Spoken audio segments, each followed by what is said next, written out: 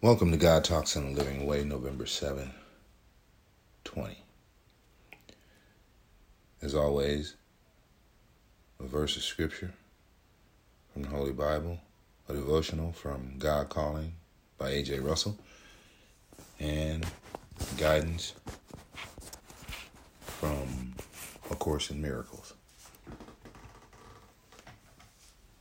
By act of faith, Enoch skipped death completely. They looked all over and couldn't find him because God had taken him. We know on the basis of reliable testimony that before he was taken, he pleased God. It's impossible to please God apart from faith. And why? Because anyone who wants to approach God must believe both that he exists and that he cares enough to respond to those who seek him. Hebrews 11:6.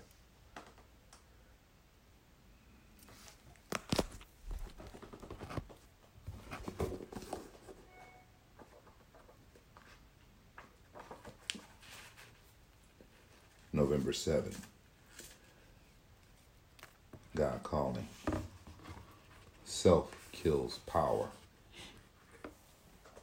Dwelling with me, desiring only my will and to do my work. My spirit cannot fail to pass through the channel of your life into the lives of others. Many think it is humility to say they do little and are of little value to my world. To think that is pride. What if the pipe were to say, I do so little, I wish I could be more use? The reply would be, it is not you, but the water that passes through you that saves and blesses. All you have to do is to see there is nothing to block the way so that the water cannot flow through. The only block there can be in your channel is self. Keep that out and know that my spirit is flowing through. Therefore, all must be the better for coming in contact with both of you because you're channels. See this, and you will think it natural to know they are being helped, not by you, but by my spirit flowing through you as a channel.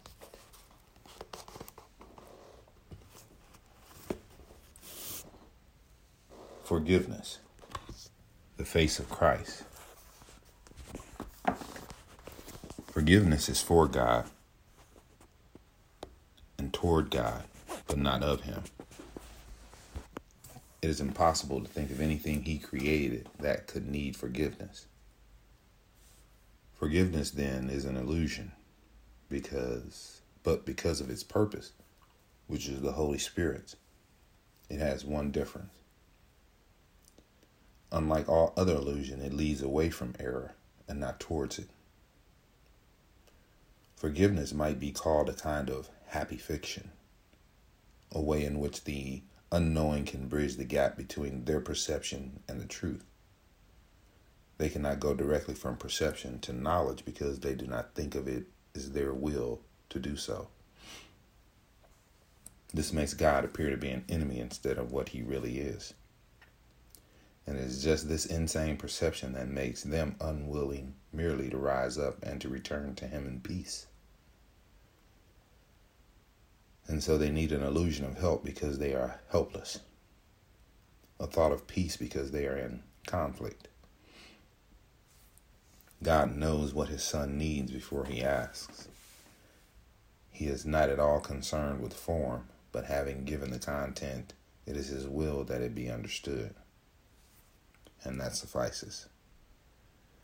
The form adapts itself to need.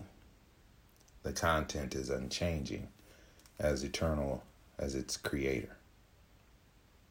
The face of Christ has to be seen before the memory of God can return. The reason is obvious. Seeing the face of Christ involves perception. No one can look on knowledge, but the face of Christ is the great symbol of forgiveness. It is salvation. It is a symbol of the real world. Whoever looks on this no longer sees the world. He is as near to heaven as is possible outside the gate.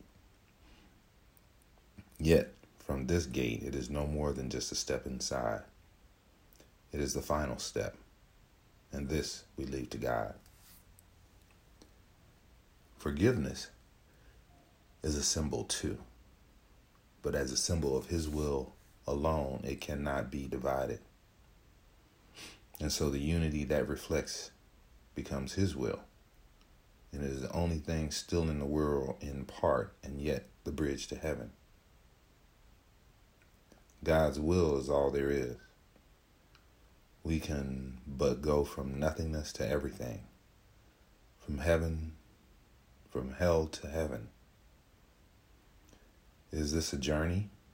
No, not in truth, for truth goes nowhere. But illusions shift from place to place, from time to time. The final step is also but a shift. As a perception, it is part unreal, and yet this part will vanish. What remains is peace eternal and the will of God. There are no wishes now, for wishes change. Even the wished for can become unwelcome. That must be so because the ego cannot be at peace. But will is constant as the gift of God, and what He gives is always like Himself. This is the purpose of the face of Christ. It is the gift of God to save His Son. But look on this, and you have been forgiven. How lovely does the world become in just that single instant when you see the truth about yourself reflected there. Now you are sinless, and behold your sinlessness. Now you are holy, and perceive it so. And now the mind returns to its Creator, the joining of the Father and the Son, the unity of unities that stands behind all joining but beyond them all. God is not seen but only understood. His Son is not attacked but recognized.